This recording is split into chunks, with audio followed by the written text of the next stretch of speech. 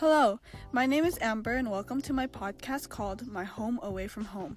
Today I'll be interviewing my good friend Lal. Lal, why don't you introduce yourself? Hey, what's up, guys? My name is Lal, like she said. I'm a student in Andrews University. And yeah. Alright, so Lal, when you think of the word home, what comes to mind?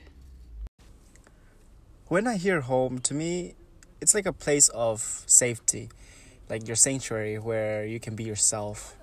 And where you feel free to do what you want and you can really be yourself.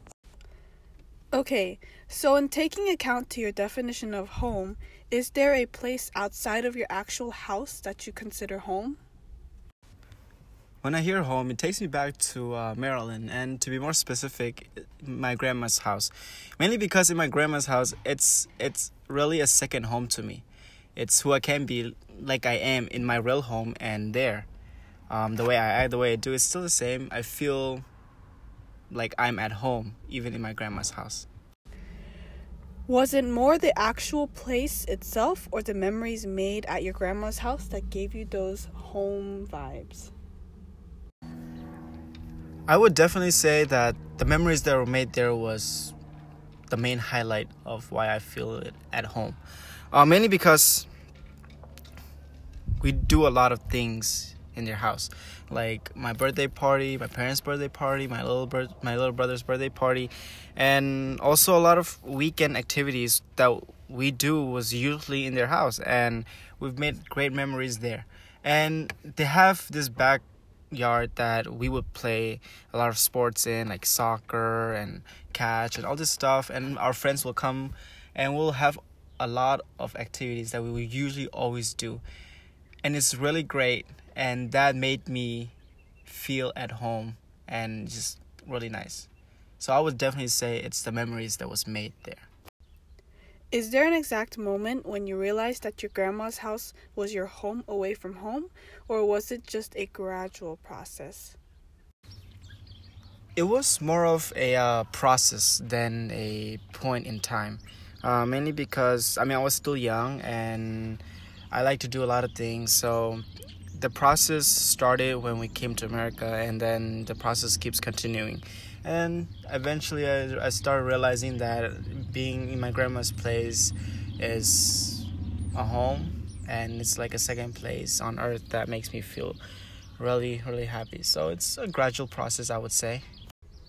So what do you think would have been different if your grandma's house had never existed? The first thing is that I would never have been a Seventh-day Adventist. And second thing is that I would never be here studying theology.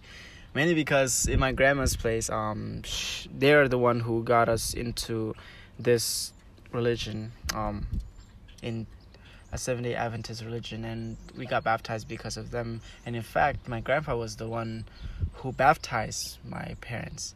And so without their place, I think would not have been a Seventh-day Adventist. How important do you say it is for everyone to have this home away from home, a place where they can get away if they need to?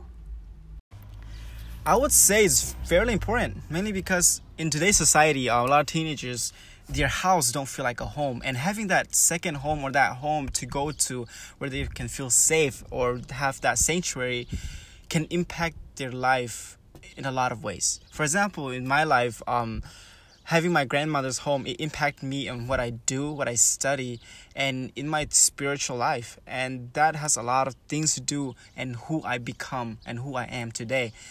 And so having a second home is a very important thing in a person's life.